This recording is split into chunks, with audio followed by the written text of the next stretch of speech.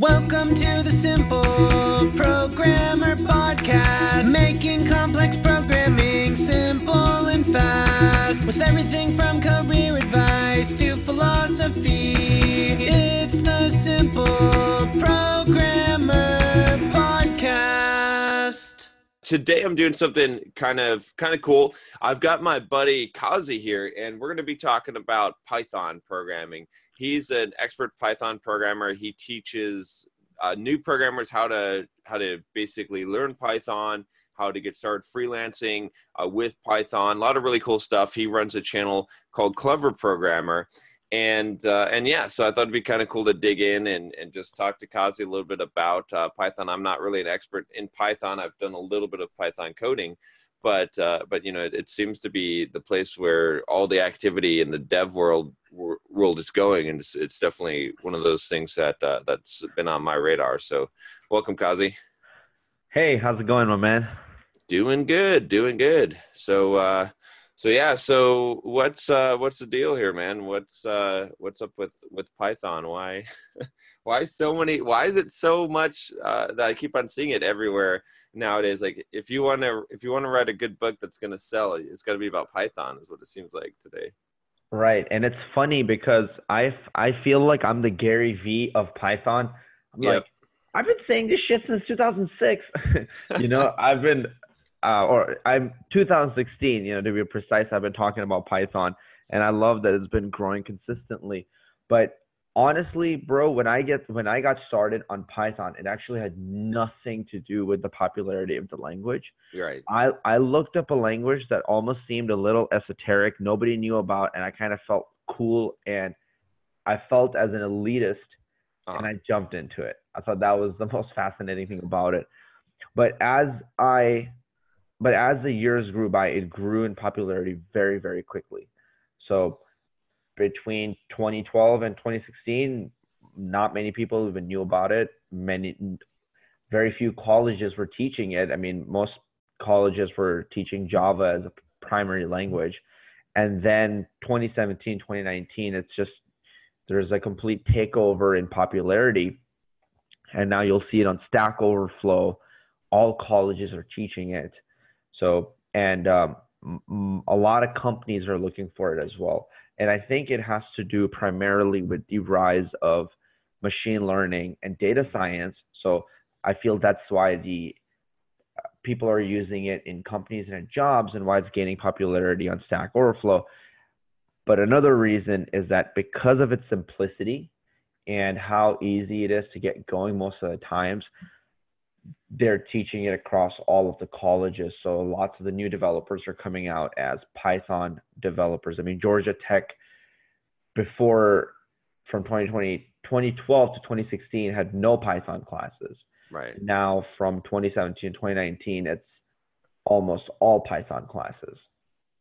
Yeah. It's an interesting shift. I was very interested in how this has been going.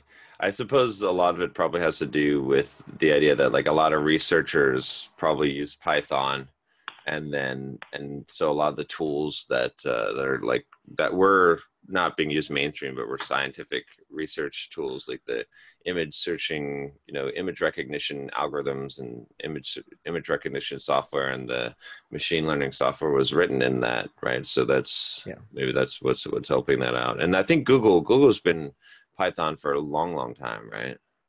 Yep, exactly. So yeah, Google has been running on Python. You know, I say this on my channel a lot, but Google is powered by Python. YouTube, which is now owned by Google, is powered by Python. Instagram is powered by Python. Spotify. So there are a lot of companies running on Python. And Sergey Brin, you know, the founder of Google, he said something funny. He said, "See Python where we can, see where we must." Yeah.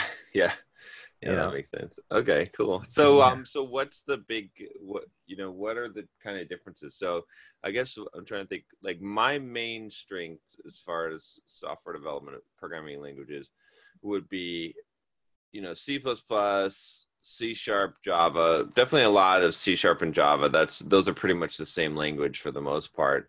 but I dabbled a little bit in Python, but not a lot. Is this like, would I be able to pick up Python pretty easy? Is it very similar to those languages, or? Yeah, I mean, at the end of the day, any developer can learn almost any other language, minus some crazy languages like brainfuck and whatever else like that exists out there that's very, very difficult to learn or gets complex just for weird esoteric reasons, or maybe it's a very low level language like assembly. But high level languages, I think the transfer and crossover is just very simple most of the times. Yeah. A Python developer could pick up Java.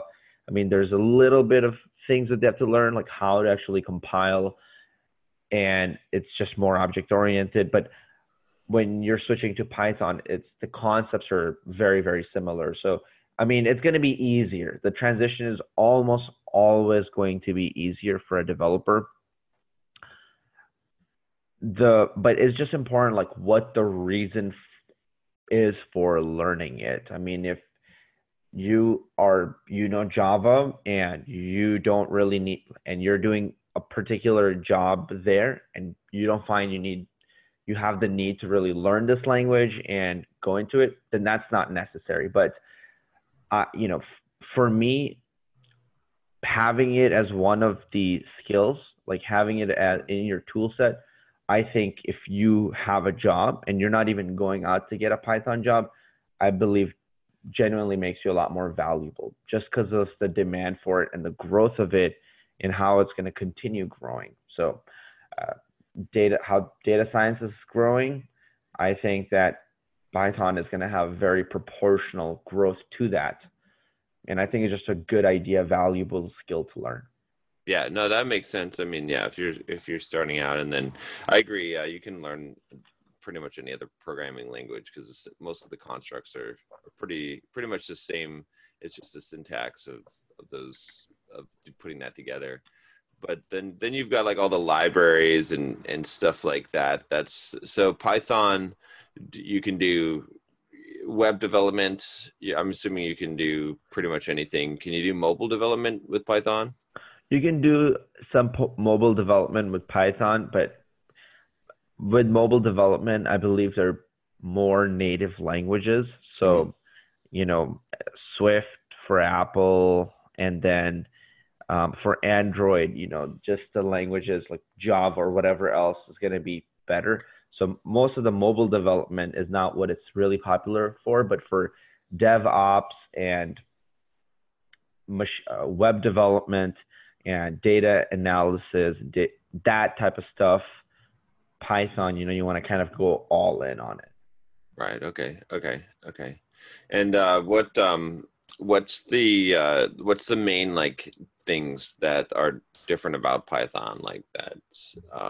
What kind of sets the language apart? I'm just curious why it would be used for machine learning as opposed to like C# for instance. So I think the reason for its popularity for machine learning and data science and data analysis and all of that, because researchers and scientists found it probably a lot easier to use, and then it just picked up adaptation. Right. Okay. It just got picked up because of how easy it was to use, and then it started growing in popularity because of that. Because somebody who's a scientist and just wants to be able to run an experiment, they don't want to spend so much time learning how to actually just compile code, like follow the frameworks of a language or learn how pointers work. They just want to write some code that looks similar to how you would read English. Mm-hmm. And then they just want to hit enter and have it run. So because of its simplicity, I believe is where it started growing a lot faster. It got just adapted culturally. And then because of that, we're seeing a rise in it. Okay, yeah, that makes sense. The simplicity aspect of it, because it's an interpreted language, right? It's more of a scripting language, not object-oriented. Although I'm sure you can probably have some object-oriented features within Python, but primarily interpreted. So so that'd be something that you could quickly pick up, and that makes sense. I think that makes a lot of sense for beginners too. I know when I was going to college, the first class I took, the CS 101 class, was Java, And while I knew some Java, at the time, it was just overwhelming. I couldn't believe that like first time programmers were being like, within the second week of college, having to write manual loop iteration, like, algorithms and like to do like to implement bubble sorts and stuff like that with the language that like Java, where it's not really, the easiest thing to do. So, something like Python would have been a lot easier to get up to speed and to be able to just start actually writing real code rather than, all the theoretical stuff that you got to learn a lot, I guess, to get started as a Java programmer, right? There's a lot. You can't just like jump in and just start writing a program. So yes, yeah. I mean, I think that schools, a lot of the times they teach things really, really weirdly. That's why a lot of the really successful developers, form out of being self-taught developers. Yeah. Because a lot of the education in school is outdated and not, up to speed. Programming is changing. The tools are changing. Most of the things that require you to kind of adapt new things, even when you go on a job. So yeah, when school, you have week 1, everybody's writing Hello World app. And then week 2, you're working on bubble sorts. Right. It gets very difficult. And people can't keep up with that. So a lot of the developers or friends that I had in college either quit or had to learn on their own. Like the only people that were really passing were people who were learning on their own somehow. So yeah, I think that it's a little weird how school forces so much theory and a lot less of just building really practical skills around programming that I think would be really, really helpful. Yeah, that's very true. Yeah, I agree with that. I've kind of always been, in fact, I left university after 1 year because of that frustration and just finished by teaching myself. I already knew some programming and just continued my own education on it because it was not helping me in the real world. I already had a job during the summer and nothing I was learning in school was helping me with that job. There was no point where you had to manually create bubble sort algorithms. Right? Yeah. It's like it just didn't make a lot of sense. So you dropped out of college? Yeah. Nice, dude. Nice. That makes me feel so warm and cozy. I'm not alone in this. Yeah. There's a movement. Yeah. What about you? So how did you learn Python? What did you do? What got you into it and why did you pick that language? And then what was the process that you used to learn it? My brother called a long time ago, said IT is the thing. Oh yeah. So I flew to California for the first time in my life from Chicago. I went to San Francisco to live with him for 3 months, and I just trained, got my CCNA certification, Cisco Certified Networking Associate, which is a pretty difficult certification to get. Right. Yeah. And I got it in 3 months at the age of 17. Okay. Only to realize I fucking hated CCNA. Like I hated IT. Computer networking was something I didn't want to do. And I'm really thankful for going through that period in a very short amount of time, because what most people do is they'll be like, I want to do something. And then they'll spend 4 years of their college, get a college degree in it and then get out, then realize they didn't want to do it. Right. Exactly. Yeah. So I'm very thankful for that 3-month period time where I literally studied for 18 hours a day. And I said, this is something I hate. I don't want to do it. Then he called again. I spoke with him while I was in Chicago. He said, Hadoop is the thing. And he said, people who learn this, they're making $200,000 a year straight out of college. Yeah. So I thought, okay, that's awesome, because I wanted to be able to support my family and I wanted to be able to have money to really support my lifestyle and my family. So I got on Hadoop and then realized that prerequisite is programming, and then went down that rabbit hole. I was like, what the hell is programming? And figured out, okay, what programming is. And then, kind of the weird reason I told you I joined Python, it was just to feel like an elitist at the time.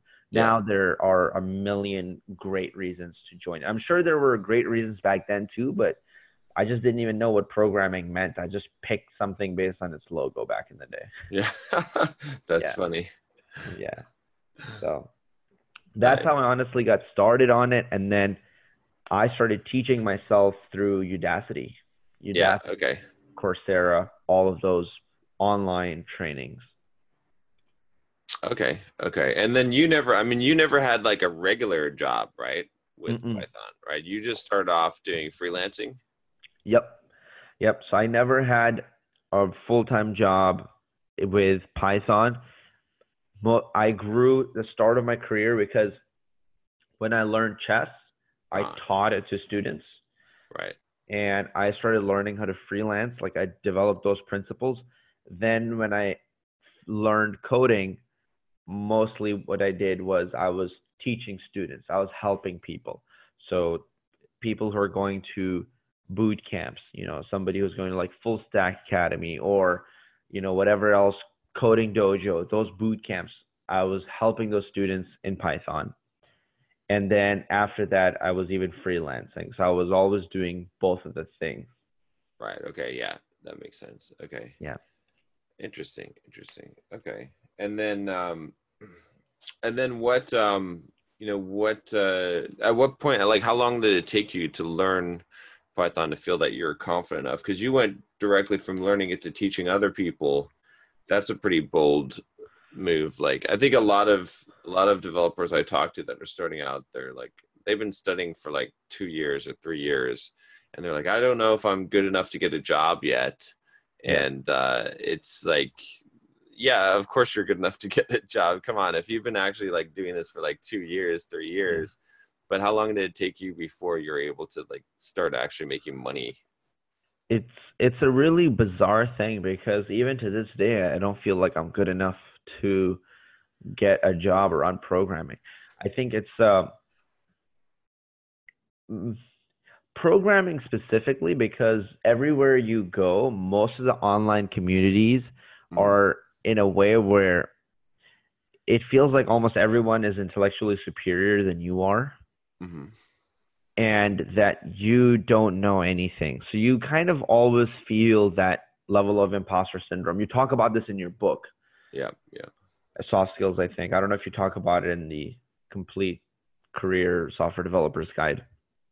But this concept of being an imposter, having that imposter syndrome, which just means even when you're really good at something, you feel like you're not good enough. So for me, I started teaching other people in about 3 to 6 months. And the only reason I was able to do that was because I realized I used to suffer from imposter syndrome in chess all the time before I worked with any other client. I just always thought that I didn't know enough. But my breakthrough was you just have to be one step ahead of the other person. Exactly. Sometimes you actually don't even have to be one step ahead of the other person. To give you an example, one of my coaches who helped me in chess kind of break through and grow really, really rapidly, he sucked in chess. Chess has a rating, a USCF rating system. So, if you're a 600 rated player, you're kind of a beginner. If you're 1,000 rated player, you're a little bit better. He was 1,000 rated player, and very quickly the entire team at my high school outgrew him, but I would still sit there, work with him on things, and just his level of curiosity and how he would ask questions and how he would inspire us would get us to keep growing. He wasn't even ahead of me. He was exploring it together. So when it comes to teaching it to other people, is it better that you know more than them? For sure. But could you know just as much as them and inspire them to do more? Because once he inspired me, I was spending 3 hours a night studying on my own. I didn't really need to sit there with him and need his help. Then I would come to school and practice for 2.5 hours every day.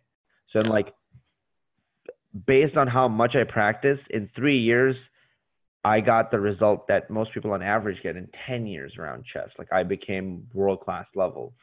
And transitioning it back to computer programming, if you can even inspire somebody else and work with them, you can make a massive difference. People would pay you for that. But if you're even one step ahead, because most people are trying to learn hello world and they can't get their minds wrapped around. Like most people are stuck at very, very basic things. So once you work past that weird imposter syndrome thing, you can be working in 3 to 6 months. And that's what happened with me. I started working literally 2 to 3 months after I picked up coding. Yeah. Okay. Yeah, I totally agree with you. I mean, I've always thought that you should try to get in over your head, right? To do things that are going to stretch you, that are beyond your skills and capabilities. And that's the fastest way to expand your skills and capabilities is by doing that. But a lot of people, they want to do something only when they're sure that they can make it. And it's too easy at that point, right? But yes. But I agree too. Also, being one step ahead is really all you need, right? That in fact, sometimes it's the best way to teach people is to be just one step ahead because you've already been there. You've gone through the learning experience. Whereas someone who's far ahead, sometimes it's harder to explain what you're, to relate to the people that are just beginners. So in fact, with all the Pluralsight courses, when I create all those courses, a large portion of those courses, I mean, and it wasn't even like I had a choice, right? So I created the first like Dart course on Pluralsight, and Dart just came out. So no one knew the Dart language. So who's going to create a course on that, right? So I learned the language in like a week and then made a couple of programs during that week. And then the next week I created the course and taught the course. And, some people would say, oh, you're not qualified to teach that course, but no one was. It doesn't matter. Like, and besides, someone else can't grant you the authority to say you're qualified. The question is like, can you actually teach? Can you actually help someone else? And so, same thing with like Go, same thing. Like when Go language came out, no one knew it, but I learned it in that one took me like a week and a half or so to learn. And then I taught the course on it, but yeah, it's that's how you have to do it. Is you just have to jump in. Yes, I 100% agree.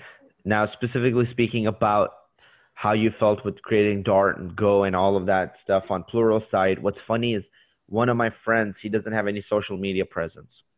So I asked him, I said, why don't you have any social media presence? And we kind of went down this rabbit hole of him talking about lots of things and how he sees that I get scrutiny on my channel sometimes, Right. And he said to me, while I don't have any good comments, Kazi, you know what's more important? He said, I don't have any bad comments. Yeah.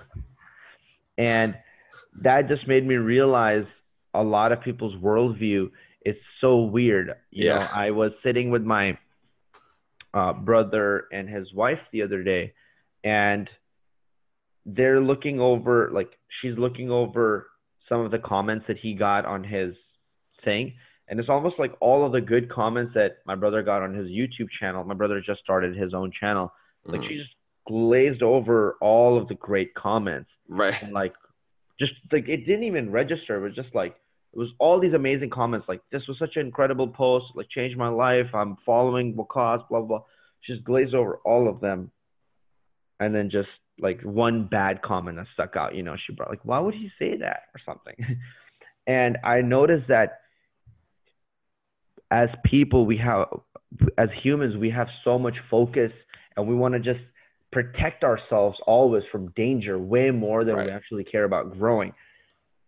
A lot of people who are developers, especially in your community, if you're watching this video, and one of your goals is to boost your income. I don't know what the average salary for most people who are on your channel is, but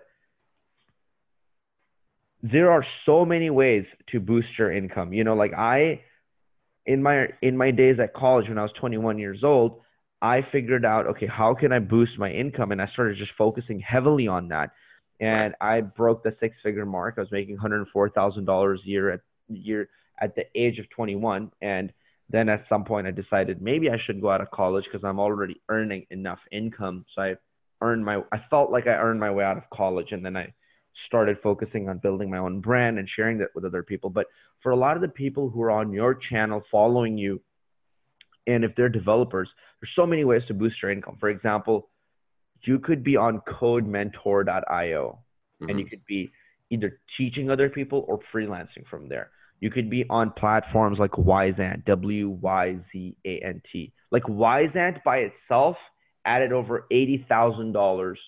Like Wyzant and Take Lessons, these platforms added over $80,000 a year. I know so many instructors on these platforms, like people who are, tutoring, making over six figures on these platforms per year, like very comfortably. So, but that's a place that a lot of the times people don't think about, to go to, or they think that they're underqualified or there's somebody else that's way better, but you won't know till you actually go and apply, till you actually go in and try it out. So, that's just to your point when you were telling me, hey, I just went on Pluralsight and started making these courses and putting the videos up there. Yeah, it's awesome too. Like, I think with doing something like that, where you're teaching someone else and you're spending, not only you're making extra money, but you're improving your skill set extremely rapidly. Like the best way to become better, like when I was doing software development, when that stuff didn't exist, I remember the reason why I excelled a lot of my peers and grew my skill set much faster was because at the jobs I was working, I was always the go-to person. I would go around and like people would ask me questions, right? And they would ask me all kinds of questions and ask me to come over to their desk to look at their problem, to help them. And they'd ask me all kinds of stuff that I didn't actually know the answer to. They just assumed that I knew all this information. So I had to figure the shit out, right? Yeah. That was the thing. And I think the same thing, like if you're teaching someone, if you're doing mentoring, you're not going to be able to answer every question they have, but you're going to encounter so many different problems and so many different issues and so many different questions so rapidly that you're going to grow because you're going to have to figure out what the answer is because someone's relying on your help. And that's something that can really, I think, not only are you going to make the money, but it's going to grow your skill set super, super fast because it's like the amount of problems you have exposure to, right? If you're just programming by yourself for a job or something like that, you're only limited to, whatever problems you've worked on. But if you have other people that you're helping and you're seeing, you might be seeing 5 times as many problems in a week that an average developer at your job does. So. Yes, you learn so much faster by teaching it to other people. Sometimes the concepts you thought you knew just by verbally saying them out loud will get you to discover something completely new. You'll be like, you'll blow your own mind so many times. But one of the fastest ways to grow your skills in coding is 100% with teaching. But I feel like a lot of the problem for developers comes from the attitude and the personality. And a lot of people don't have that personality to just say yes and accept the challenge.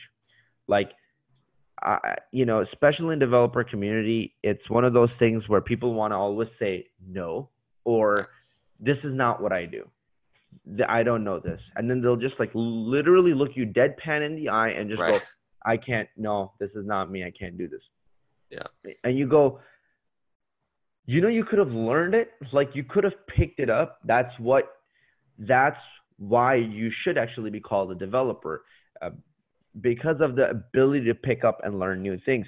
But that's the thing that limits you. That's why I work with this one developer, and anytime I went and got paid for my coding, I would go and invest in my own self by increase my skills. And what I would do is I would go to a platform like Code Mentor and I hire a developer to teach me. So say I worked for some client and made $100 or $1,000, whatever. I'd come back and I would spend like $500 to $700 back into me learning. So I would hire a developer online and then I would get training from them. Some of these developers, when I asked them, they said they're making $30 an hour at their job, except they also have 30 years of experience. Yeah. And I just got back from a job where somebody paid me $50 and I'm learning from them. Right. So what is actually going on? And a lot of the times I would ask this developer, hey, can you teach me this, or can you train me in this new thing, or can you give me this different type of challenge so I can try and maybe make something practical? Just look me deadpan in the eyes, like, no, that's not how we do it. Like, you have to learn the command line. You have to learn this one thing. Then when I started learning on my own and started figuring a lot of things out on my own, I just realized, no, you don't have to. If you're starting out, there's absolutely zero reason why you must start with the command line. Like, there's no reason.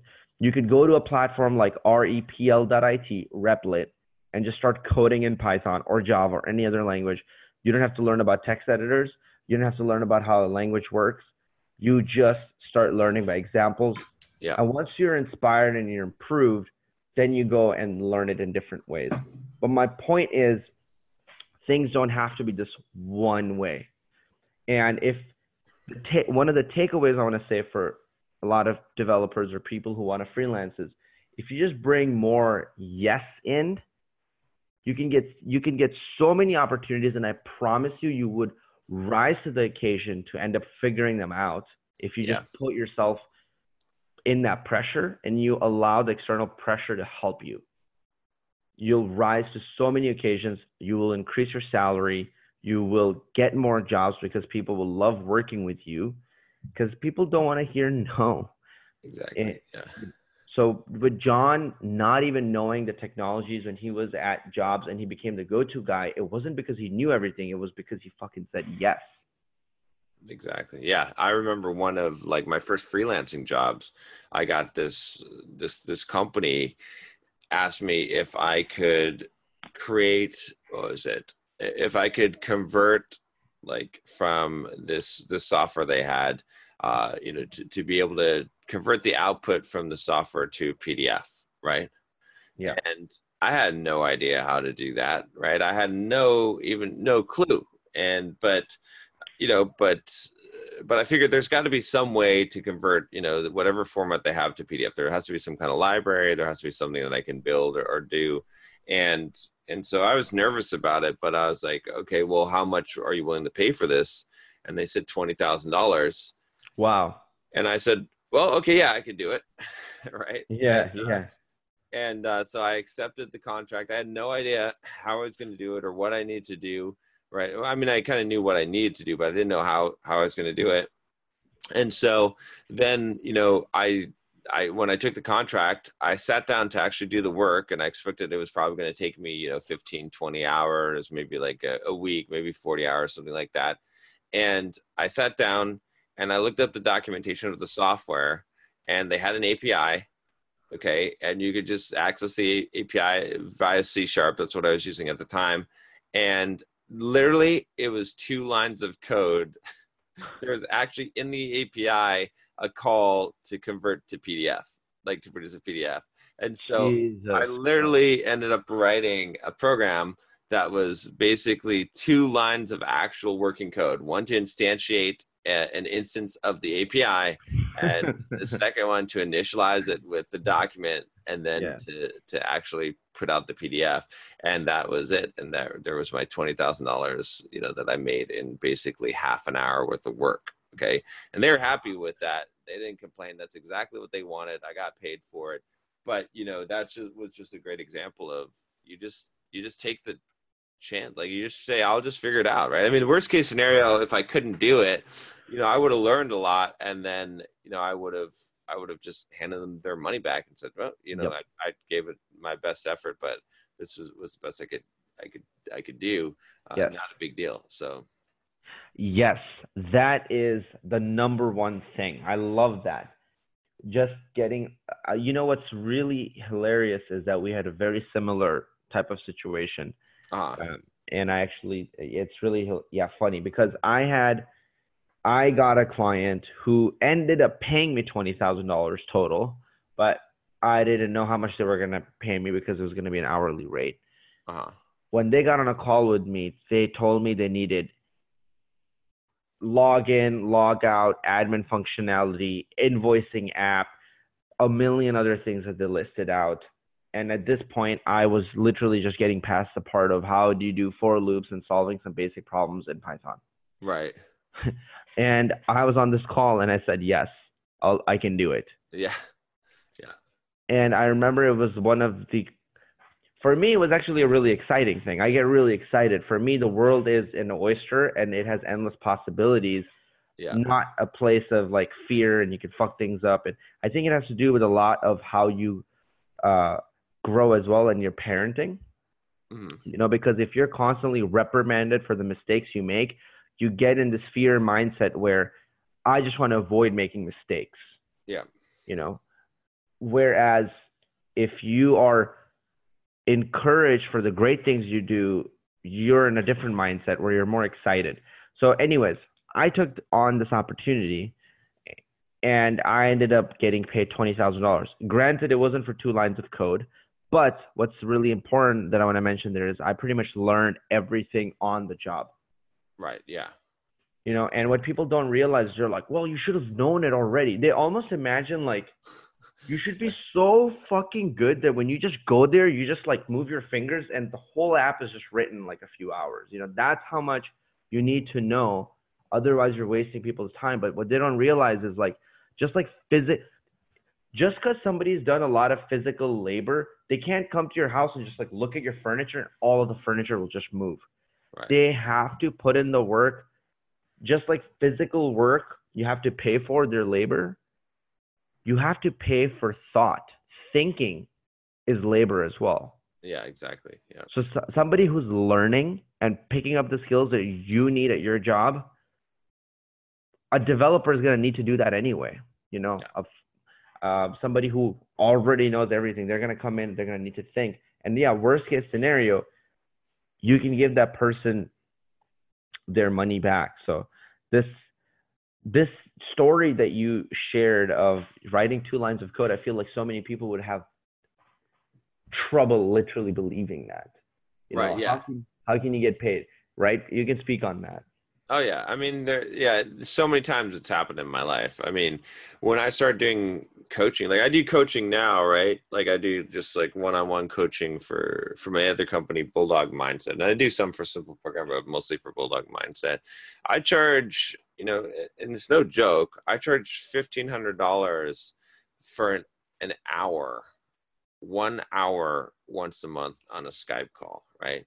Yeah. And people are like, that's crazy. There's no way, you know, that's not possible. But you know what? When I put up the price because I said, okay, well, you know, I don't really want to do coaching. I'm busy. I don't have much time for this. Right. So, you know, if someone's willing to pay, I suppose $1,500, I would get on a call with you for an hour and do this.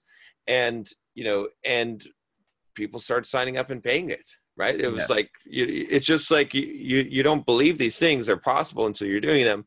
And not only are people signing up and paying it, but, you know, at first I'm not trained to be a coach, right? I'm not a trained life coach. I don't have any certification or anything like that. Someone was like, oh, how are you qualified to do this? Well, I don't know. Do you want to talk to me for $1,500? You know, like, I'm not qualified to do it, but I'll right. And then I did it and I learned, right. And, you know, I've got like 10 clients now currently on the roster that are all paying me to coach them. And, you know, some people might say, oh, well, that's kind of fraudulent. And like, how can you be helping these people? Well, you know, one of the guys I was coaching I just taught him how to build a business. And in 1 year, he worked and built his YouTube channel and built up his email list. And his email list has got like, you know, 6,600 people on it. Not a huge list, but he just did his first product launch and I taught him how to do that. And he just made $80,000 in a week. So it's like, you know, my point is that it's like you figure the shit out. Like you figure out how to, obviously I had some knowledge and some skills. Like I didn't just, you know, say, okay, I can coach you for $1,500. And, you know, I have a lot of experience with a lot of different business things in real estate and all of those things and fitness and all that. But my point is like, you know, I don't know the answers all the time when I coach someone to every single problem, right? Sometimes I have to think about it. Sometimes I have to come up with a solution. Like you can't know it all ahead of time. But you never know. It's amazing. You know, when I was billing when I was just working as a software developer, I kept on raising at one point I was billing $300 an hour, right? To write to write automation code, which was just an insane rate, but people were paying it and I was writing the code. But, you know, I had to just take the contract and just say, okay, yeah, I can figure this out. I can do this and take the work. But, and then I would assume like probably a lot of the like, okay, so you did a lot of like Upwork jobs and like different freelancing jobs. I mean, how many times did you know exactly what you needed to do? Or how many times when you took one of those jobs did you have to figure out and learn something in order to be able to complete it? Almost never knew any of it. Right. So when I took almost any job, I felt like I didn't know it and I had to learn it. Yeah. So most of the times I had to learn it. Yeah. So you kind of, I mean, if that's the case, then basically like you just have to assume that that's how it's going to go, right? Like, I think probably a lot of people are afraid because they say, oh yeah, I couldn't do this when I don't know this language or this technology yet. And literally like, you just have to say, okay, well, I could figure this out. Yeah. I mean, my thing is, how funny would it be if I failed incredibly terribly? Like if I literally just fell on my face and ate shit, what would happen? What's the worst that would happen? I go around trying to answer that question for most of my life. Like, what's the worst that could happen? You know, for even my own business, a lot of the times I'm thinking, okay, you know, what if things go wrong and something really terrible happens? And then I go, you know what? Actually, that would be the best thing on the planet, because that'd be the fastest way for me to grow my new business and absolutely kill it. Because I have that level of confidence in myself. And most people, when they look back, they have done really hard things in times of pressure. They just forget. And if they rely on that, they can let that be their compass to guide them. You charging $1,500 for one-on-one coaching, you didn't know if you would be able to do that or not. You put it out there and you let the market decide. Right. Most people are scared to put content online. They're like, this is not good enough. This is not this. Who are you to determine if this is not good enough or if you can do it or not? Why don't you put it out and then you let the market decide? Right. Same thing here. Why don't you apply to a job and you let the company decide? Why don't you put in the work and let them decide whether you are terrible and they should fire you, or you're great and they should keep you and they should keep paying you? So, and you know, and then another note on why you can charge so much is based on the value that you bring to another person.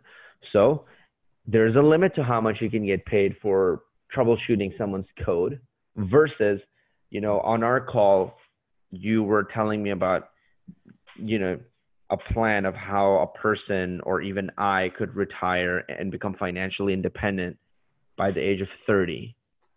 Like that call versus somebody tutoring me on a little piece of code and tinkering it, you know, one I can pay $1,500 for or more without flinching. The other one, at the end of the call, I'm still confused as to what value I got, you know, but again, depends on who I am.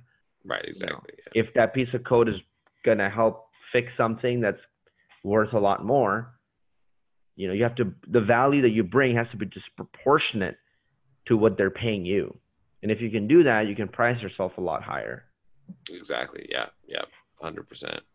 Yeah. It's funny. I remember getting an email from this one developer, and he was emailing me and he's like, yeah, you know, I'm learning iOS development and, you know, I've put a couple apps in the app store. And he said, but I'm getting a lot of these, I'm trying to get a job and I'm getting a lot of job that are like offers to do interviews, but they're for senior developer positions. And and I'm looking, and I'm not a senior developer. And so, you know, I don't know if I should go to these interviews. It feels like a fraud, like, you know, and what's up with this fraud shit that people keep like, he's like, I don't know if I'm qualified. I'm obviously not qualified for these jobs. And I'm like, are you fucking kidding me? What, like, why are you think you're not qualified? He's like, and he was like, well, what if they hire me for the job as a senior developer? And I'm like, great, then you'll work as a senior developer. And he's like, well, I'm not really a senior developer. I'm like, let them tell you that you need to go home. Like, let them tell you like that you can't cut it. Otherwise, take the job and do the best you can and learn and see where you go. But, you know, you put 2 apps in the app store. I don't think most senior developers have done that, right? Like, it doesn't matter how long you've been programming. The question is, like, can you do the job? And if you can do the job, it doesn't matter. Like, none of that stuff matters. No one gets to tell you or give you the title of senior developer. It's like, you just apply for the job. And if the company, you know, wants to hire you because they've interviewed you and you sound like a good candidate, then let them hire you. Don't tell them, oh, I got to tell you, you know, I'm not really a senior developer or anything like that. Let them decide. And then have the job. You know, if they want to fire you because you're not good enough, okay, fine. That's fine. But let them decide. Don't just like count yourself out, you know, ahead of time. Yeah. Just kind of self-rejecting yourself before anything ever even exists. You know, not even giving yourself a chance. You're never going to know. Let the market decide. You go there, they don't want to work with you. At the end of the day, senior developer, junior developer is an arbitrary title. The only reason I think that in the programming world, in the development world, so many people have imposter syndrome, I would blame the community for it. I think that because of how everybody tries to keep everything so intellectually superior. I mean, just go to Stack Over fucking Flow. Like, just listen to how everyone talks there. Somebody asks a slightly wrong question or worded in a way. If the person doesn't know the answer, that's why they're asking the question. Right. So when you shoot them down so harshly or have these really snide remarks and then everybody upvotes you for that and creates this culture of criticism and that's very judgmental and that's very skeptical, you encourage that quiet noise that we all have in our heads that we're not good enough. You encourage that to speak louder. The quiet little guy that we have in our brains that speaks to us about skepticism and criticism and being judgmental just becomes louder in this community more than ever. So all kind of entrepreneurial endeavors are looked down upon. They're like, do you know what it actually takes to write clean code? Like, you know, and really be a real software developer. I mean, I've been doing it for 35 years and I don't even know anything. I haven't even started yet, kid.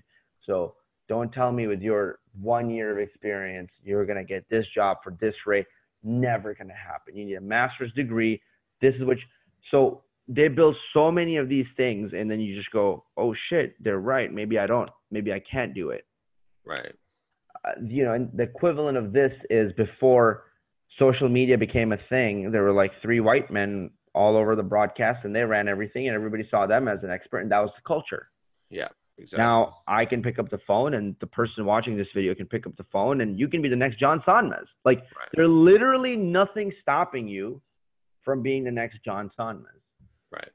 But yet you'll look up to him, but you think you'll never be good enough. And so therefore you'll never do it. And then the cycle continues, you know, but bringing this into the developer culture, I think that it's really important we get out of this imposter syndrome. It's really important that we actually start testing everything, like literally start taking the opposite advice of what you hear from almost anywhere. Right. A senior developer looks at you in the eyes and is like, you can never become a senior developer here. I've been doing it for 20 years. I write algorithms, special algorithms code that creates like DNA. I work at Netflix. This is never going to happen. Go fucking apply to Netflix for that specific job. Like literally just start doing the opposite. Expect to fail. And then when you win, you're going to win really, really big versus hiding in fear, never applying because thinking, oh, it's bad that I'm not applying because I might not get hired. But you know what's even better? I might not get rejected. Right, exactly. Yeah. Yeah, you're never going to get that invitation to the castle, right? Like they're never going to drop the drawbridge for you. Like you're going to have to siege the castle. That's how it was. That's how it was with me. Like, I mean, when I started out, like no one knew who the fuck I was, right? And everyone, you know, said, oh, who are you? Who are you to think that you can, you know, write an article or start a blog for this or make YouTube videos or even make, you know, Pluralsight videos with these famous authors, these famous software developers, right? Yeah. And, you know, and I would read books by these developers and I would, you know, read magazine articles by them and watch, you know, training videos. and they seemed so high above me, so elite. And then, and no one invited me. Like I was waiting for a large portion of my career for them to invite me, for me to be good enough, and then for them to extend the invitation to lower the drawbridge and be like, okay, yeah, you can come in the castle now, right?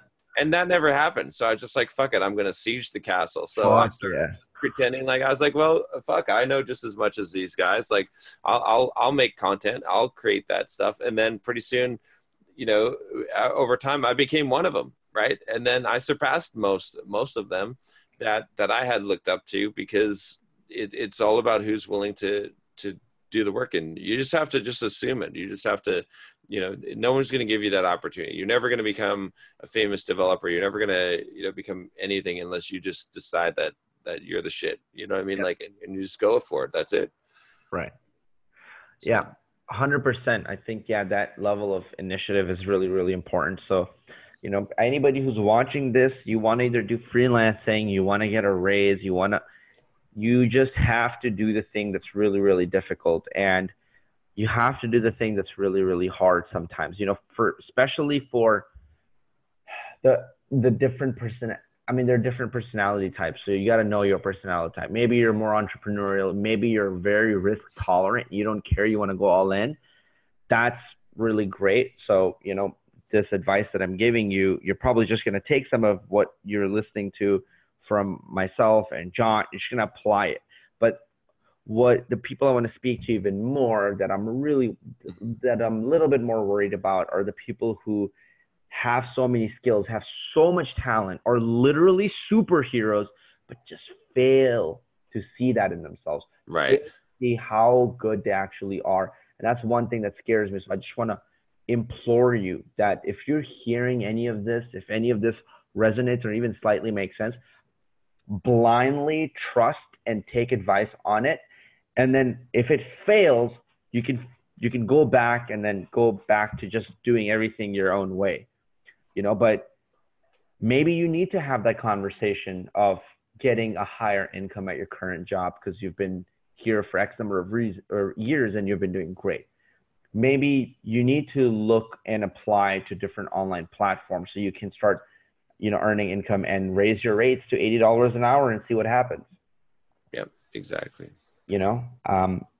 I believe that if you're making $100 a year versus $50 a year, it's not just you're making double the money, but you have to think about the fact that means that the result that you get in 2 years, you can now get in 1 year if you double your rate. Yeah. And if you expand that out over time, the result you would get in 30 years, you're now getting in 15 years. So this is a really important thing, but the only thing that's kind of stopping you might be a little bit of that fear most of the times, honestly. So if you learn how to confront or just challenge yourself every day by doing one little thing, it's going to be really powerful and make a lot of difference. So I really want to make sure that message kind of gets across. Yeah, I agree 100%. Yeah, do something that's going to put you outside of your comfort zone, right? Yeah. Something that you're expecting to fail at, and then try to swim as hard as you can and see what happens. That's, you'll surprise yourself. At the very least, you'll grow. You'll either win or you'll learn. That's the only two outcomes possible: win or learn. That's great. I love that. All right. Well, thanks, Kazi. This is cool. This is good. We should probably wrap it up here, guys. If you haven't already, go check out Kazi's channel, Clever Programmer. You'll love the content there. If you like the content here, he's got very similar type of content, the stuff that we've talked about today. And and he's one of the best places online to learn Python, to learn freelancing as well. So go check out his channel. There'll be a link in the description below. And thanks, Kazi. Yep, thanks so much. Definitely, guys. If you check it out, that'd be great. And thanks so much for having me, John. Yep.